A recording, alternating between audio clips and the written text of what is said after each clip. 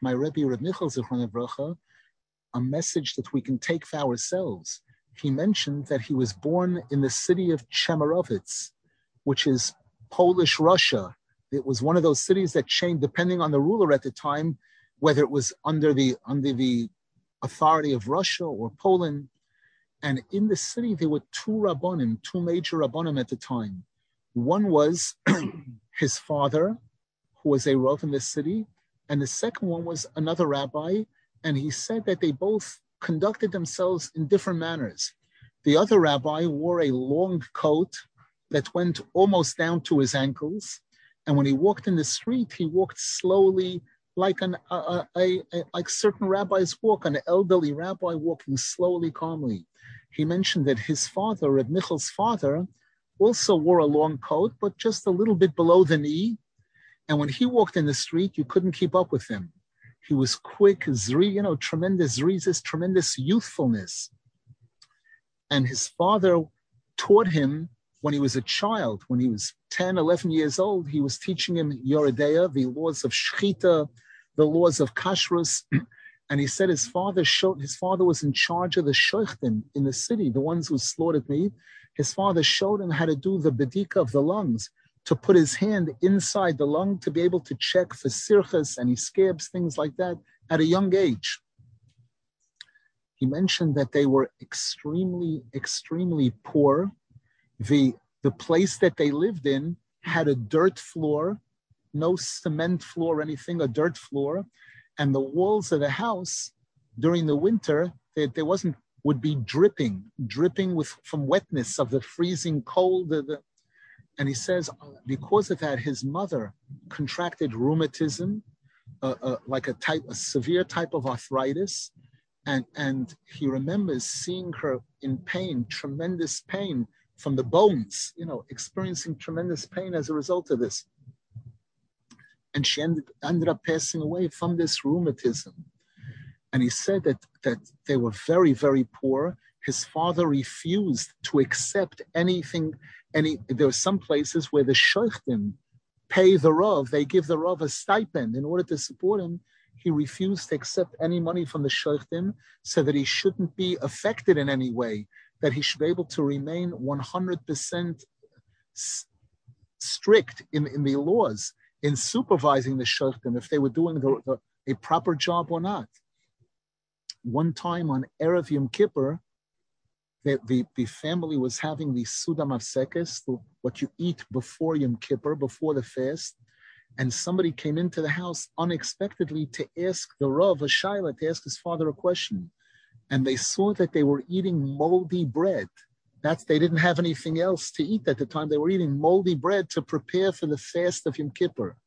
This person saw this, he was in shock. And he went back and told the heads, the leaders of the city at the time, this is what the Rav is eating, this is what he's living on. And from that point on, they forced him to accept a certain stipend in order to be able to live. He mentioned that they were living under communist Russia. The communist revolution took place around 1917, and this was during the 1920s and 30s, early 30s. And when the Nazis came in, his father thought, can't be any worse than the Russians, can't be worse than the communists. So some of the people fled, some of the people ran away when there was an opportunity to run away. His father thought that they'll be better under the Nazis than under the communists. Unfortunately, when Nazis came in, they showed more brutality, more hate towards Jews even than the communists. And his father, they said, for you, we have something special because you're a rabbi.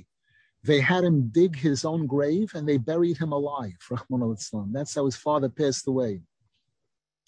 How Rav Michel came to Breslov when he was a teenager, 14, 15 years old at that time. He was learning in a yeshiva in Kiev, an underground, this is during communist times, an underground yeshiva, meaning you weren't allowed to have any yeshivas. And he mentioned there were two yeshivas at that time in Kiev. There was a Lubavitch yeshiva called Tomchei Tmimim, and there was a Klal Hasidi, a general yeshiva for different types of Hasidim. His father was not Breslov, but he was a Hasidic Jew, and his father sent Rav Michel and his younger brother to this Klal Hasidi yeshiva. At one point, Rav Michel was thinking of coming home for a holiday, and his father sent him a letter and cut out an article from a newspaper, a local communist newspaper, where they wrote there in this newspaper, they wrote, how do we allow such a filthy, low-life, a rabbi, and they mentioned his father by name, to walk on the soil of Mother Russia, on the soil of our motherland, our fatherland. And his father sent him this article in order for him to consider whether to come home or not, whether it was safe to come home or not.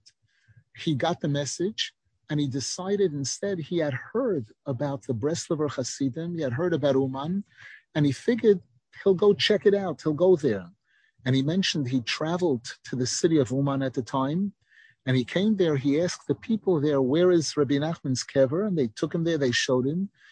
And he mentioned that he had hishtadchus. Hishtadchus means when a person prostrates themselves completely over a kever, and he cried for 3 hours. Crying and crying. He said from when he was a child, he was a balbechi.